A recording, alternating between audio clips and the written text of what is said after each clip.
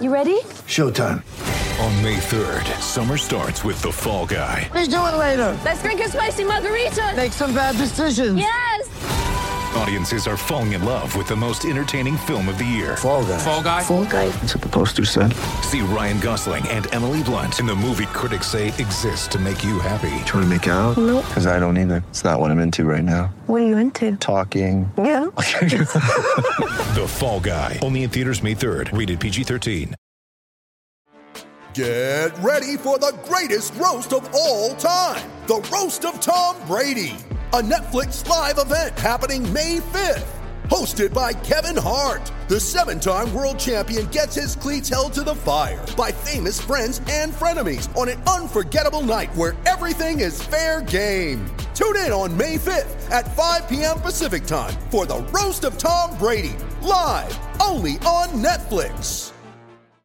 With threats to our nation waiting around every corner, adaptability is more important than ever. When conditions change without notice, quick strategic thinking is crucial. And with obstacles consistently impending, determination is essential in overcoming them. It's this willingness, decisiveness, and resilience that sets Marines apart. With our fighting spirit, we don't just fight battles, we win them. Marines are the constant our nation counts on to fight the unknown. And through adaptable problem solving, we do just that. Learn more at marines.com. With Jamie Roberts, draws the man, and away goes Lloyd Williams, out of position, the scrum half on the wing, and here's Gareth Davis, he's picked it up and he's scored! What a try for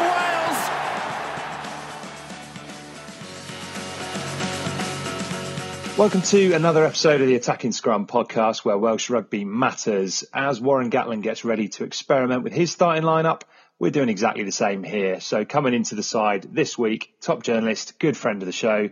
It's a warm welcome to Steph Thomas. How are you, Steph? Yeah, I'm good, thanks, Jed. How are you? Yeah, good, thanks. It's warm in every sense of the word because it's a scorching hot day today, which is it's good. But I'm tucked away in my spare bedroom with the window shut, trying to not get any noise of the traffic in. So incentive for me not to waffle on too much. But coming up on this podcast, we'll be looking at what side might be taking the field against Ireland this weekend, examining who is likely to make the cut into Warren Gatland's Rugby World Cup side. And we'll also have some questions from you, the listeners, as well to get through. And before we get underway, as always, a quick word for our sponsors at So Coffee Trades. Backing us again for another season, it's the Swansea-based top-quality coffee brand run by the Ospreys hooker Scott Otten. So if you do love your coffee, be sure to head to socoffeetrades.co.uk to get some. First part of the show is Front 5, the top 5 headlines of the week, and Steph and I will be getting stuck into them like Alan Wynne-Jones gets stuck into Kyle Sinclair. First up, Josh Navidi set to captain Wales. A fair amount of reports on this morning. Steph, number of places kind of mentioning that the Cardiff Blues back row is going to be the skipper and skipper the side from number 8 against Ireland. First question for you. Would you be starting Josh Navidi or would you be wrapping him in cotton wool for this game? That's a good question. It's a difficult balancing act, isn't it? Personally, I think, if you ask the players, would they rather be playing or wrapped in cotton wool? Mm-hmm. They'd rather be playing. So I think, Navidi hasn't really had that much game time. I know he came on maybe a bit earlier than expected because of injury against England last weekend. But I think he does need game time. In terms of Navidi being chosen as captain, I think it's a good choice. He's a very down to earth and humble bloke. I don't think he's the sort of guy that's going to be screaming at his players with big speeches. I think he's the sort of guy that leads by example. His work rate's through the roof. He gives 110%. And what I like about Navidi is for years he was the sort of, he was one of the best players in the Pro 12 as it was for a number of years, but he was being constantly ignored by Wales, partly obviously due to the depth at open side. Then obviously he's had to work a little bit harder than everybody else. He's fought tooth and nail to get where he is, and obviously he really cherishes that jersey whenever he goes on the field, and I think he's a really good choice to captain the team. But to answer your question, I think he needs game time, and so always a risk of injury, but I think we saw in the first game at Twickenham where Wales were pretty poor that these warm-ups are needed. So I'd certainly play him. Yeah, 100% agree. I think the only reason I would have been tempted there is just, as we said before, number 8 is a position, particularly with Toby injured, that we don't have the depth where we might do in some of the other positions, which might have been the only consideration, I think, in potentially kind of wrapping him up. But you're right, we've still got 2 games to play, and someone has got to play at number 8 in those games. Yeah, absolutely. And, Ross Moriarty, I think he's still the front runner to start at number 8 in the World Cup. But I don't think he's particularly been at his best in the first 2 warm-up games. But so I think, Josh deserves a chance at 8. It's going to be fascinating, isn't it, looking at the sort of makeup of the back row. I mean, obviously, Justin Tipuric is a top end player. He's a wonderful player, but somebody like Josh Navidi brings something a little bit different.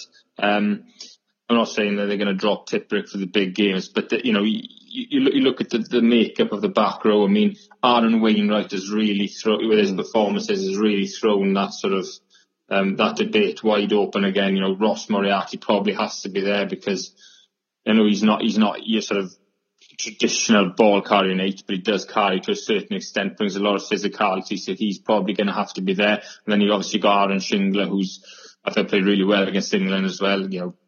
Can cover a lot of positions, but as I said, with Faletau injured, there's that number 8 jersey is up for grabs. I mean, personally, I think they stick with Moriarty because despite not playing as well first 2 games, he has done a really good job for Wales during the Grand Slam campaign and, in the autumn as well when Toby was injured. But certainly, I think, the way Navidi's playing, prior to his injury, and obviously, the way he played last weekend, I think he's, Gatland's got a big choice to make in the big games and, one of the sort of so-called big name players is going to have to make do with a place on the bench or outside the 23. And yes, it's going to be interesting to see the way he goes. Yeah, I think you're right. For me, Moriarty is still in the box seat.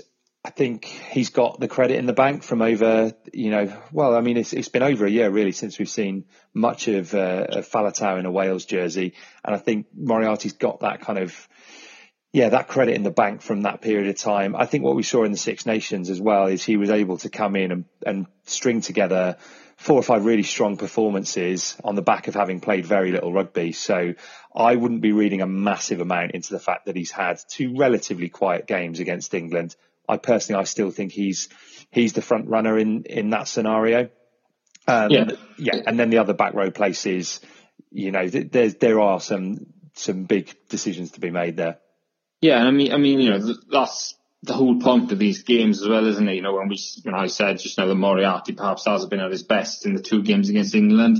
It is pre-season, really, isn't it? Yeah, it is. Warren Gatland said in the press conference leading up to the England game that I can't remember who asked the question. Some journalists asked the question and said, are you worried about the performance of Twickenham? And he said, if I was a club coach, it'd be like pre-season. I don't really worry about results in pre-season. He said, I'd worry if I'd lost the first 3 league games. So, obviously, part of the reason we've got these games is for the players to get these sort of errors and get the sort of sluggishness out of their system so that they're, match fit for the big games when it really matters. But, you just, even with these injuries, you look at, I'm a big Justin Tipuric fan, but, everybody obviously, most people would be like, yeah, he's nailed on to start. But you're looking at the back row now and you're looking, one thing that Wales maybe lack up front is ball carriers. Yeah.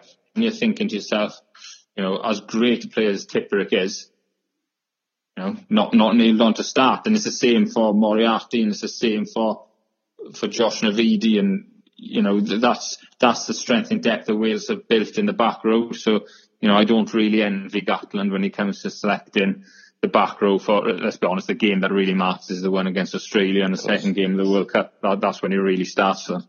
Just to wrap up on Josh Navidi then, how impressed have you been, I guess, by his character as much as his performances over the last couple of seasons?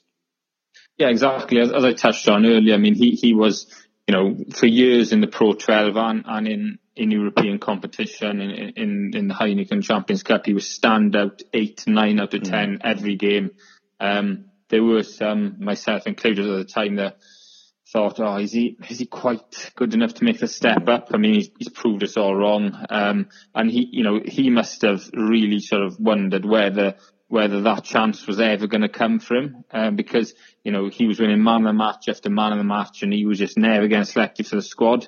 And he finally gets selected. I think it was autumn. I think when he really made his mark was probably autumn 2017. Yeah, 2017. He had that blinding game against the All Blacks, didn't he? Yeah, I was going to say, and that, if you do that against the All Blacks, you clearly top international class. So, I think, as I said, he's got a great character. He's a lovely guy. Obviously you get the privilege to speak to players working in the press. I just think he's somebody who's going to lead by example. And, I can imagine in training, he'd be the sort of guy that'd be out there a couple of hours after everybody's gone in working on, the extra 1%. And, he's just an outstanding player, and I think he thoroughly deserves the opportunity to captain his country. Yeah, absolutely. Very excited. Very exciting for him to get that opportunity. Let's have a look at the rest of the side now, just to recap on this. And obviously this is unconfirmed at this stage, but very much expecting this to be the side for the game against Ireland this weekend.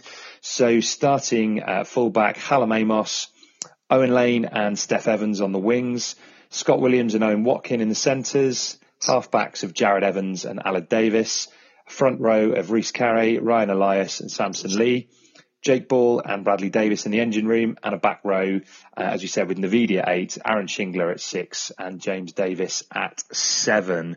I guess, first up, any changes that you would have made or what's your initial thoughts on that side? Well, obviously it's experimental. Obviously the World Cup squad is announced on Sunday, so obviously the day after the game. So it's the last chance for these players, for a lot of these players, to put their hands up. One selection I'm really happy to see is Samson Lee at tight end. Yeah. I think he's never really been the same since he's done his Achilles in 2015, in the Six Nations. He's come back, he's shown some form, then he keeps getting injured. It's difficult. It's been difficult for him to get any momentum, but there's no doubt that he is the best scrummaging tight end the Wales have got. Thomas Francis has been outstanding for Wales, and in my opinion, real unsung hero and rightly first choice. I know Dylan Lewis is magnificent around the park, but I'm not an expert, I'm not a scrummager, but you can't get away from the fact that whenever Wales' bench comes on, the scrum weakens. You can't get away from that. And I just worry, in a big World Cup game, Thomas Francis goes off, Rob Evans goes off, and then our scrum gets absolutely tonked, and then it's, penalty after penalty, and we lose the game. Samson Lee's quite important. I think he's pretty underrated as a scrummager. I know he can't do what Dylan Lewis can do around the park, and this isn't a criticism of Dylan, but I just think Samson's a safer pair of hands, personally. So I think and the more experienced pair of hands as well. He's been in and around that setup for what, 5 years or so now. So he's played a lot more international rugby, and with that comes the experience, not just at scrum time, but the big game mentality stuff as well. Yeah, absolutely. And another one guy I'm really looking forward to seeing play is Rhys Carré. I think he's the potential. More 95% of the squad is probably set in stone. He's the potential wild card for me, because I actually think Wyn Jones has actually played pretty well off the bench. He's done okay. I know a lot of people who disagree with me, but I think Rob Evans is streets ahead of anybody else. He's the starting loose head as far as I'm concerned. Nicky Smith is great around the field, terrific at the breakdown. You can't get away from the fact again that he's struggled at scrum time. I know England are a great pack, but you look at Rob's performances in the Six Nations, and I think they were at a different level personally. But you look, as I said earlier, I think Wales lack carriers up front, and Rhys Carré is pretty explosive ball carrier. He's very inexperienced. It would be a big risk to take him, but I think he's somebody that if he has a storming game, maybe Gatland might think, well, I like what he brings. I like that sort of physicality he brings, and perhaps he can sneak in. It's a long shot, but if there is going to be a wild card, I think it might be him.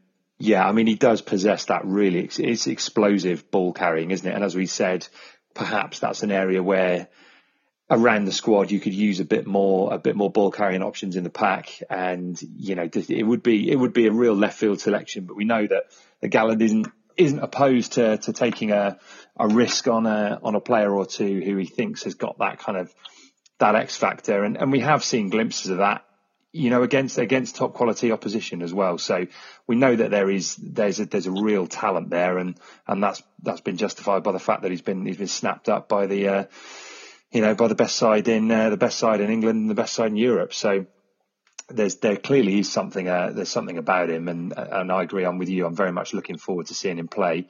Just on the Nicky Smith versus Rob Evans selection dilemma, I agree. I think Rob Evans is probably just edging ahead, but for me, I think it's still a close run thing. I think that is one position for the Australia game that is still up for grabs. And I agree with you. I think they're players who have differing strengths. Nicky Smith around the ball, the breakdown and over the ball offers you something fantastic there. And again, I think Rob Evans in the tight is the safer pair of hands. So I think it's a very, very difficult choice. But that for me is one that is still up for grabs. Yeah, I just think Rob Evans is the strongest scrummager. He's got a little bit more power, hasn't he? He's a better carrier as well. I just think in the big games for Wales against the sort of tier 1 nations, he's made a little bit more of an impact. I do like Nicky Smith. He's superior at the breakdown. Again, he's very good around the park, but I think Evans has got a little bit more power in his game. And I think that's going to make a difference when it comes to selection for the big games. Okay, what about the back division there? It's kind of all changed within there. We were saying on last week's podcast that we're going to talk in more detail about the squad later on in this week's episode. But Jared Evans now finds himself with a starting opportunity, but I guess he's got a lot of experience outside him in the centre. But realistically, they're not. You wouldn't expect to be seeing Scott Williams or Owen Watkin starting in the big games at this stage. Do you think that's kind of I don't know. We said last week it would have been nice to maybe see Hadley Parkes at inside centre just so they could get a feel for each other, or is it kind of testament to the fact that perhaps Jared Evans is going to be a long way off starting in or featuring prominently during the World Cup? Well, I spoke to Rhys Priestland last week, and I don't know if you remember back in 2011. Yeah, the warm-up game against England. Stephen Jones pulled up in the warm-up. Yeah, I was there. Didn't look back. And he made a good point. He said if it was a Six Nations game or an autumn international, Evans would probably struggle because he'd be thrown in and inexperience would tell. But in a World Cup game, the game leading up to the World Cup, if a young rookie 10 is going to come through and make a huge impact, it's going to be in this sort of period because unlike the Six Nations or the autumn, where they're in camp for a week or two, which really isn't sufficient time really to get an outside half with very little experience up to this level. He'd have been in camp now for 2 months, if not longer. He'd have had everything drilled into him.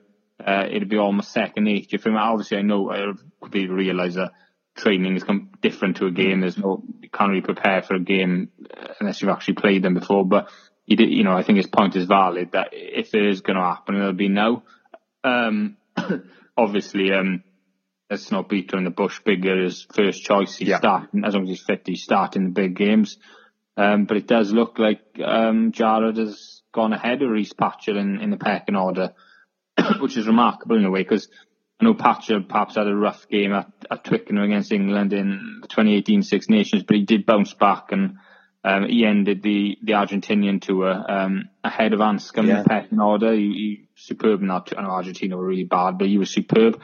Then he had that head knock against Ulster first game of the season, and he wasn't the same again. I'm a fan of Patchell, a very talented player, but it does look like Gatland is favouring Evans at the moment. One thing he did say in the press conference a fortnight back is that Evans' kicking game out of hand is nowhere near good enough at the moment. That's where Biggar is far superior to, he's up there with the best ends in the world in terms of tactical kicking and goal kicking. And even though Evans is a beautiful attacking player, reads the game well, can get the best of his back division, probably more naturally gifted than Biggar. Biggar is a test match animal, so I can't really see Evans challenging him for the starting spot. But in terms of getting on the plane, obviously it depends on whether Gatland, wants to take 3 10s or 2 10s. Obviously Patrick can play 15, probably could play 12 as well, and he's got the skill set to play that position. But it does look at the moment as if Jared Evans has gone ahead of Rhys Patchett in the pecking order, and that he is now, got the opportunity to cement his place on the plane to Japan. I mean, obviously I don't know what the bench is. I don't, maybe they're going to play a half each. I don't know, but it is looking very favourable towards Jared Evans at the moment. Okay, I mean, we're definitely going to talk a bit more about this when we come on to talk about what squad Gatland might well name on Sunday. But in the meantime, we'd like to chat about Ireland a bit. Obviously, at the end of a very heavy defeat to England on Saturday, do you think that's just a blip again? It's a pre-season game, or do you see a bit more cause for concern for the Irish fans? Well, obviously, as I said, I mean, they are pre-season, even though they're given test match status. They are pre-season games, so you do have to take that into consideration. But I'd be a bit more worried about Ireland because, firstly, it was very close to their very strongest team. England were magnificent. Ireland were they were dreadful. And this has been, Irish rugby has been on a downward spiral since they beat the All Blacks. Yeah. And when after they beat the All Blacks, you'd have been thinking, that could be the final. You'd be like, definitely, one of the favourites to win it. And I don't think a few bad games sort of erases everything that happened in the past. They're obviously a very capable side with world-class players who have won big games, won silver in Europe, won the Six Nations, got one of the best coaches in the world, great assistants. So obviously the personnel is there to turn this around. But it has, they have been going backwards. They were taken to the Cleaners by England in Dublin, which is a game of far more relevance than last weekend. Wales won with ease against them. They weren't even Wales could have probably gone up a few gears, to be honest. They won that easily. That was really poor. And, the cup, obviously, even the Italian game in the Six Nations where they won, they weren't particularly great either, were they? So their performances have been regressing, haven't they? And that's the cause for concern. If it was just a one-off game, okay, it was just a warm-up game, sides are indifferent. Some sides, like Wales, for example, they prioritise in the first block fitness and strength and conditioning, whereas other sides may have prioritised the rugby. So there's always those sort of elements to consider, but it's just the fact that they have been going downhill for a long time. And I think they've got the personnel to turn it around, but it's definitely a cause for concern. And if I was Scotland, I'd be fancying my chances of beating Ireland in the World Cup. Interesting. While we're talking about personnel, what would you expect Joe Schmidt to do by way of his lineup for the game against Wales? Well, Warren Gatland has said publicly that both him and Joe Schmidt have sat down and said, we're going to play mix and match teams, second string teams, if you want to use that term. That's how we're going to use the game. But I don't know whether the fact that they have such a hiding against England might make Smith change his mind. Give these players a chance just to get it out of their out of their system. Obviously it looks like he's agreed with Gatland, so I'd expect an experimental side, but pressure's mounting on Ireland, isn't it? If they lose both these games to Wales, I know they're warm-up games, but there's going to be a lot of doubts there. And, I would expect Smith to stick to his word and then go full strength in Dublin. I mean, the way I see these games is it's somewhere between a pre-season game and I guess like a tour game on a Lions tour. The ones before the first test where there are positions up for grabs. You want to try out a few different combinations. The intensity isn't at the same level as a test match. And at the same time, it doesn't matter if you lose one, but you start to lose 2 or 3 and it becomes more of a concern, because you just want to build up that kind of winning mentality and that habit of winning. So for me, it kind of sits somewhere in between. But yeah, I think you're right. It feels like there's more to be worried about for Ireland off the back of that hiding. Yeah, absolutely, and I think that's a good analogy. Really, it's probably a bit more than your normal regional club pre-season game. It's like, as you said, like it's like a Lions tour, isn't it? Like when the Lions play the Waratahs or the Auckland Blues or something.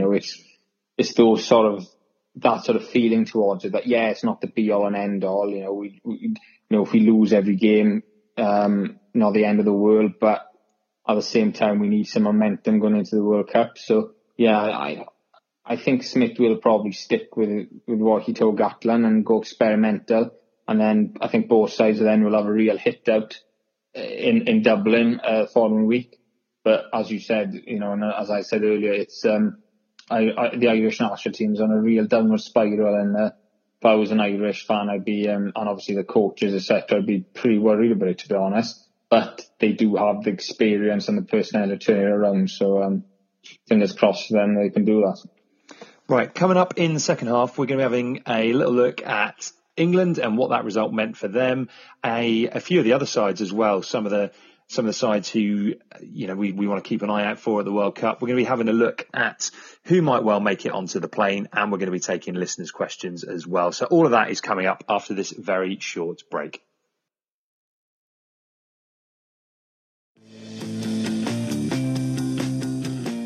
Welcome to the second half of the Attacking Scrum podcast. Right, Steph, this is headline number 4. So I want to have a look at England and I guess the best of the rest from around the world as well. Let's start with England, though. As we said in the first half, mighty impressive score for them. How impressed have you been with what you've seen from them so far? Yeah, very impressed. Let's not beat around the bush. They're serious contenders to win the World Cup, and as they should be. The strength and depth they've got is phenomenal, and it's just that physicality that they've got. I think it's great to see Manu Tuilagi back and somewhere near his best. I mean, he's unplayable when he's at his best, and that's a big boost for them. I think when you look back, to 2015, what they didn't have was an open side. Yeah. Chris Robshaw, obviously, was a good player. He did a real sort of credible job, but he wasn't a natural 7 now. And, Tom Curry I think he's, nailed on for me if he's fit for the next Lions tour. Garen Hill as well. They got so many options throughout their team. They've got athletes in the pack. They've got players that can carry, players that can offload from contact. One of the best scrums, probably I've got the best scrum in the world, actually. Great kicking game, and they've got some real strike runners behind as well. Anthony Watson being back is a big boost as well, obviously. So they got all the sort of tools needed to win the World Cup. But for me, the one question mark you have over England is in the big. I know they won a couple of Grand Slams. They won a Grand Slam. 20. Since the last World Cup, but 2016, obviously. But in a lot of the big games, in the tight games where they can't blow teams away, they've come up short. Yeah. That's a fact. You go back to 2015, probably should have beaten Wales. Wales kept it tight, turned it into a real arm wrestle, and they won. Same in the Six Nations, Wales kept it tight, and then last 20 minutes, England just succumbed to Welsh pressure and the pressure in general. And there's been a lot of examples of that happening. So as I said, I look at them and they got all the tools required that you are required to have to win the World Cup. They can definitely beat the All Blacks on their day, but in a tight game, I'd always back Wales against them or Australia against them. So that's the question mark, but certainly they are a formidable outfit and they're a sight to be feared. Absolutely. And while we're kind of having a look at some of the other sides, so either from the other warm-up games or from the Rugby Championship, we've had a lot of rugby played in the last month or so. Any players or sides that have particularly impressed you during that time? Well, my tip to win the World Cup is South Africa, so I'll get out there early. But yeah, I think they're turnaround's been rapid as well, hasn't it? Because you go back, I think it was about 2 years ago, and I can't remember the actual score, but they got slaughtered by the All Blacks. It was 50 odd points, wasn't it? In New Zealand, to Italy, they were an absolute joke, an absolute disgrace, really, when it comes to the proud history of the Springboks. But Rassie Erasmus, one of the best coaches in the world, picking their best players, gone back to what's really good about gone back to South African rugby strength, scrum, being physical, being downright, schoolyard bullies, basically. Yeah. They just got such a, dynamic and physical pack. And, the back division scoring quite a lot of tries as well. But the one guy that makes them tick for me, obviously Faf de Klerk's a great player, but Andre Pollard at 10, one of the best 10s in the world. But I just fancy South Africa. Australia as well. I know they got absolutely slaughtered against the All Blacks last week, but I think New Zealand can do that to anyone. And I think that might have been, a scoreline might have been a bit deceptive maybe as well. But I know obviously there's a red card in the game they won, but they from an attacking perspective they are probably maybe second to New Zealand. So Australia obviously you go back a few months, you say no chance to win the World Cup. Now you're thinking, hang on a minute, now they're really dangerous, and they always turn up the World Cup. So those two, I think there's been a real sort of resurrection in the South, if I'm being honest. Yeah, I mean, that's the thing is with you're absolutely spot on with your assessment of South Africa. And we spoke last autumn when they were over. We spoke to Ben Pegner, who's again another friend of the show, who's done a lot of coaching out in South Africa, and he said at the time, if South Africa can establish Pollard as their 10, then they've really got the opportunity to regroup in time for the World Cup. And a lot of that hinges on Rassie Erasmus and his ability to build sides and a sense of belief in the camp. And it certainly looks as though that is the case. So I'd certainly agree with that. And Australia, just on South Africa, I think he's spot on there, because when you look at Elton Jantjies, his understudy, he's a very talented player. Nobody doubts his talent, but he's a player that he just falls to pieces when he's under pressure. You can see him I used to watch him play for the Lions, right? Golden Lions. And he is a wonderful player when he's on the front foot. When he's confident, he whirls his oyster. But whenever he's put under pressure in the big games, you can just see him mentally, he just falls to bits, doesn't he? If Pollard gets injured, that's it for me. They don't win the World Cup, but if he's fit, great chance of winning it, I think. Yeah, I agree. I think that's the one really pivotal position for them, because in so many other areas they've got a huge amount of strength in depth. Like you said, he's picking their best side, and it's a really mean squad that they're taking to Japan. So they're definitely going to be one to watch. And with Australia, it's almost inevitable that they put aside any bad form that they've had. They just seem to time it so well every single time we go in this World Cup cycle. They peak at the right time, and and it's just because I think we kind of got the monkey off our back against Australia in the autumn. That does, that won't count for anything when it comes to the big game. Yeah, Wales are going to have to play their absolute best to get past Australia. Yeah, absolutely. And I'm really not.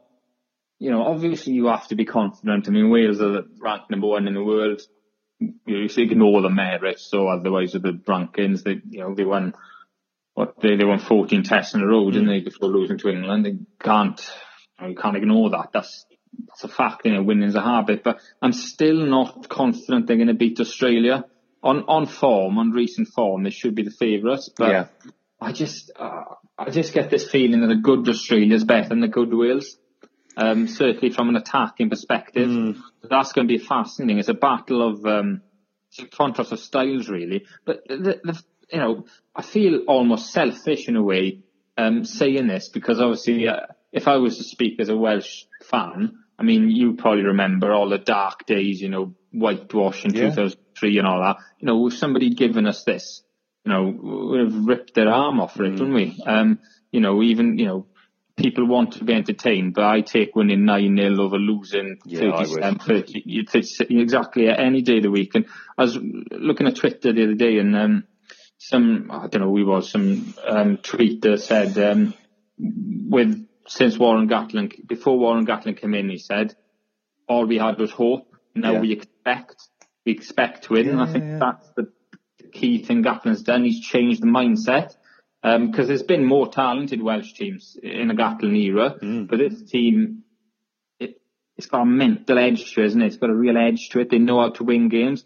So it's going to be a real sort of clash of styles against Australia. But the one thing I will say is, when you look at Wales' backs individually, they are capable of playing like Australia. They are capable of scoring tries. It's just that's not the way they're coached. And obviously, I'm not going to criticise Gatland because the results are right, they're there in front of us. But I just have this feeling that, I don't know, I just think Australia, if they hit top gear, they're going to be difficult to stop. And I, even though I've just said South Africa will win the World Cup, I would rather play South Africa in a knockout game than Australia, because I think the style of play is better suited to beating South Africa. But if Australia click and attack, it's curtains. I absolutely agree. Look, they've got some extraordinary talent. We know what they're capable of when they do hit that top gear. For me, the bit I think that's most interesting there is the mentality bit. Now we've spoken about it a million times that we've had Grand Slam winning sides under Gatland before, championship winning sides that have looked like they can beat anyone in the Northern Hemisphere, but had that what really did seem to be, I know Gatland and the players said it wasn't a mental block against the Southern Hemisphere sides, but evidence would probably suggest otherwise. They were in enough winning positions to be able to close out those games. And I just wonder about this side, like you said, maybe not as talented as some of the sides we've had in the past, and perhaps not as easy on the eye. But from a mentality point of view, I think you look at those big game players in there, Alan Wynne-Jones, Dan Biggar, those kind of characters. And I just get the feeling that when some of those younger players who haven't been playing in the team for 10 years look around and they see those players next to them, I'm not sure there is quite that fear of, oh no, we're going to choke again. And I just wonder, whether that could be the difference. But in terms of style of play, look, Wales again will want to turn that into an arm wrestle. They'll want to slow Australia down at the breakdown. They'll want to win penalties. They'll want to have field position, and they'll want to be the fittest side in the tournament and look to close them out in the last 10, 15 minutes. So yeah, it's a fascinating game, and it's I'm almost getting nervous thinking about it over a month now. Yeah, absolutely. And as we said, I mean, look back to 2008, 2009, and then the team 2011, 2012. If you maybe compared those teams to this team, did like a combined team, there'd probably be less of this team in those teams. But those teams, they'd say otherwise to the media. But as you rightly said, the evidence suggests that they were in so many winning positions against these Southern Hemisphere teams, and they froze. But this team doesn't freeze. Yeah, they're winning games. They're winning games they don't deserve to win. And that, for me, is a sign of a very good side. Absolutely. It's a side of a very good side. Yeah, you're absolutely right. If you put down a side on paper, would Gethin-Jenkins walk into that? Yes. Would Sam Warburton walk into that? Yes, absolutely. But as a team and as a unit, that's the thing that I've been really impressed with. And, I think the more criticism that gets thrown for not being the deserved number one team in the world and all that kind of stuff, JJ Williams kind of having a bit of a pop at Biggar and these kind of things, I do think they revel in that scenario of a bit of a siege mentality and, a very tough, resilient dressing room, tougher than previous iterations of this side. Without, I have opened a can of worms now, right? So in terms of JJ Williams, so one thing I will say, right? I completely, I listen to some of these comments from players who played in the 70s. I get loads of respect for them. And obviously sometimes I get annoyed myself. They haven't played the game since the 70s and these players are pro players. The game's changed. But I thought the criticism that was levelled at JJ was a bit harsh in my opinion. I thought he went over the top in criticising Biggar, right? I thought he did go a bit over the top. Biggar's clearly the first choice player. I don't think he understands Dan Biggar, right? He's a terrific player, right? But the point he made was valid when he said, if Wales are going to win the World Cup, they probably need to score more tries and be a bit more attack-minded. And he got slaughtered for that, which I thought was a bit harsh. But that's the only issue I've got, really. I'm not saying that Dan Biggar shouldn't start, and I'm not saying it's his fault the Wales don't score more tries. It's just the way they play. But I think, I do see what he's saying there. If Wales are going to maybe win the World Cup, perhaps they're going to have to score a little bit more, maybe. Yeah, look, I get it. I get it completely. And we covered it last week. That Dan and I had a chat about it, and I think, my opinion's not changed during that week. I think it's, to be honest, I'm glad that JJ's got an opinion on it. I grow a bit weary of people just agreeing for the sake of it. If you've got an opinion, go for it. But at the same time, I'm quite happy for Dan Biggar to come out and say, used it as a bit of extra motivation. So, it's a bit like when the Cricket World Cup was on and Michael Vaughan had what I thought was a pretty valid criticism of Johnny Bairstow. He came out and said, the sides looking, the media want this to fail. And then he followed it up with 200. So, if we get a similar result from Dan Biggar and the Wales side in rugby, then I'm quite happy. Let's have a chat about the squad before we take some listeners' questions. You kind of mentioned there earlier, you think Gatland's around about 95% sure of his final squad? I would have thought so, yeah. Obviously, he's built. What he's done really well is he's built a lot more depth than he had 4 years ago. Yeah. But we still, in comparison to England, South Africa, etc., haven't got the depth of other nations. So naturally, he's going to know most of his squad. I think there are only a couple of places up for grabs. I think, as I said earlier, does he take 3 10s or not? Jara's got a real chance on Saturday to really cement his place in that World Cup squad. I don't know, Patchell for me is a perfect sort of World Cup squad player, really, because he can cover positions. But, the evidence is pointing against that. I think smart money is on. Obviously, Rob Evans and Nicky Smith nailed on. Smart money's probably in Wyn Jones, but Rhys Carré, if there's going to be a wild card, it's probably him. Elsewhere, I think Jake Ball, they were question marks. Would he get left out? But I thought he played really well against England. You're a big fan of Jake Ball. And I still think Sengro could be up for grabs. But I think you got to remember now, right? Jake Ball played half that game on one leg as well. And Wales, as I said, we don't have the carriers that England and South Africa have got, and he carries. He just brings a bit of a physical edge. I'm not saying that I'd start him, maybe I think Adam Beard's got credit in the bank to start the big games for now. And obviously it's a worry as well. Corey Hill places England. But I think Ball's probably done enough. I'd take him. But I think, there really aren't many spaces. I mean, the only other one is Owen Watkin or Scott Williams.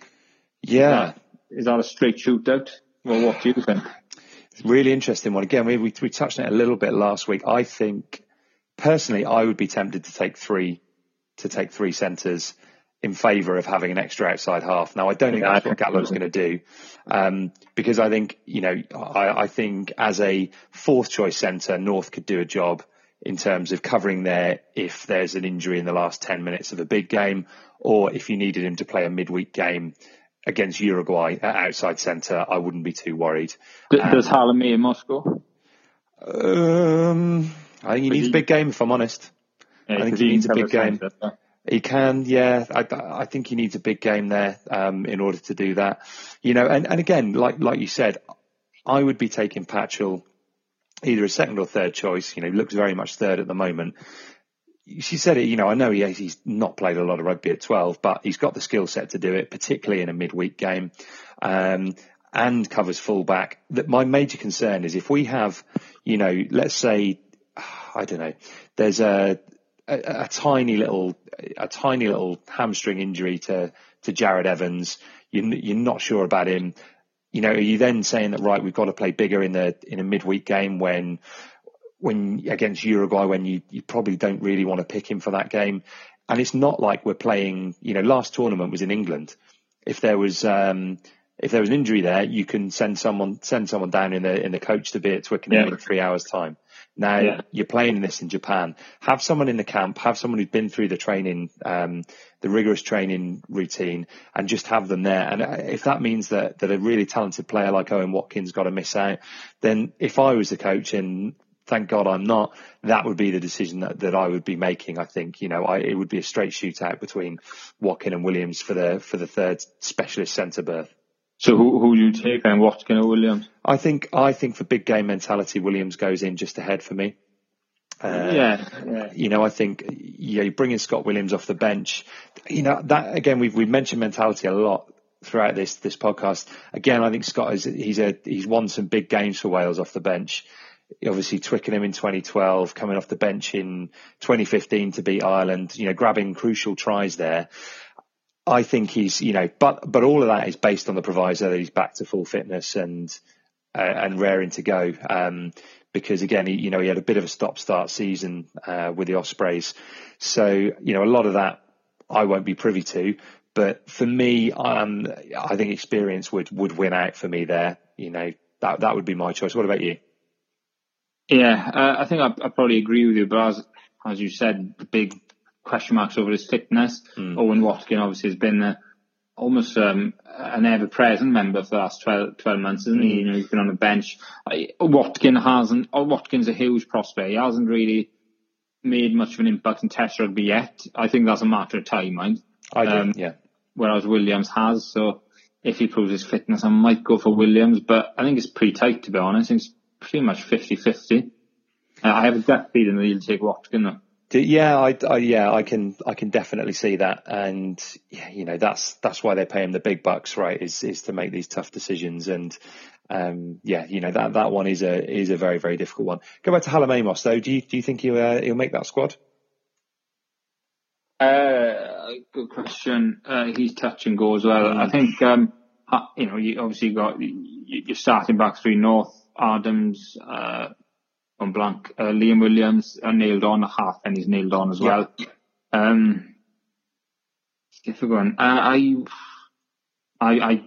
think I would take Amos because he can cover wing, full back, and centre. In fact, he could be in a direct shoot at a Reece Patchell. Yep, as well.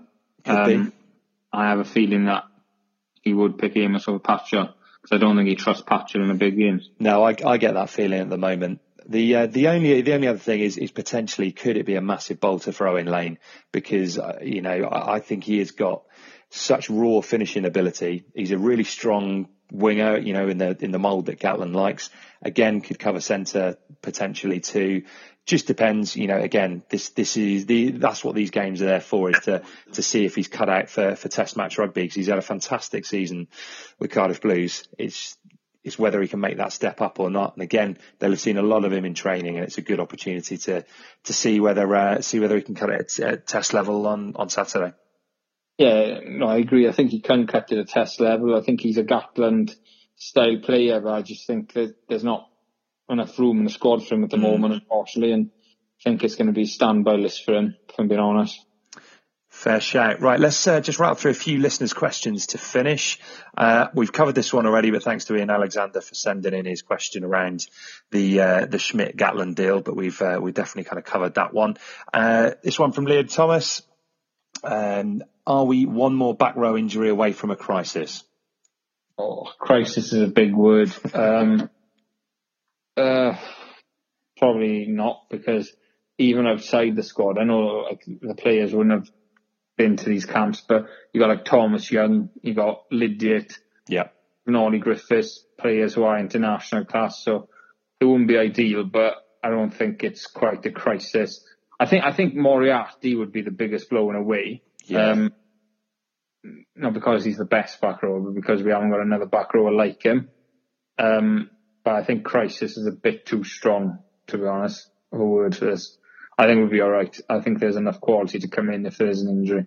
Yeah, I'd agree with that. I think it's interesting because players like Lydiate and Young haven't been in that training environment, which I think Gatland, he really does put them through their paces, and I think that's why we've seen such strong showings at the last two World Cups. Is in no small part down to the intensity of those training camps. So although you don't have that, there's no denying that Lydiate, Young, Griffiths are all international quality players, and can make that step up. So yeah, I think I wouldn't say it's a crisis. I agree with you on that one.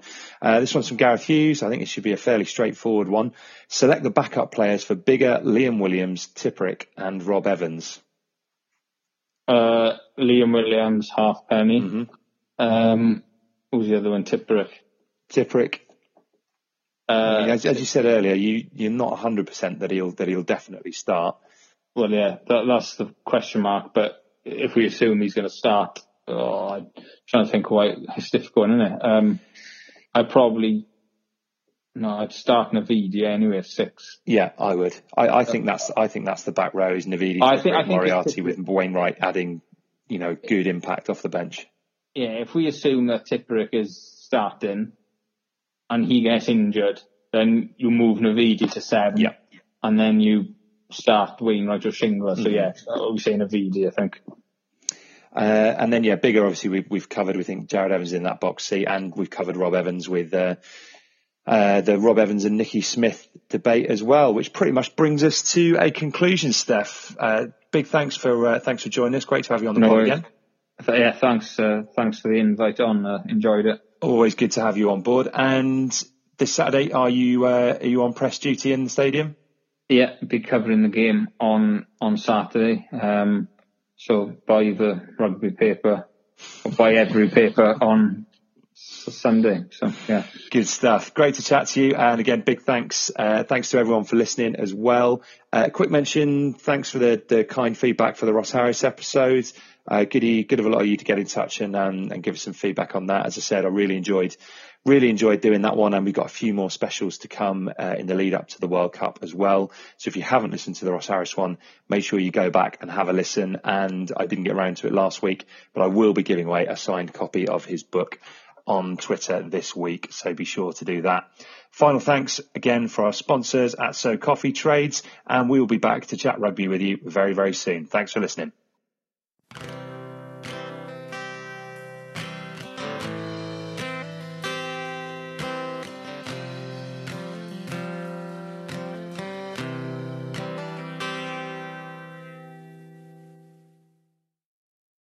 Sports Social Podcast Network.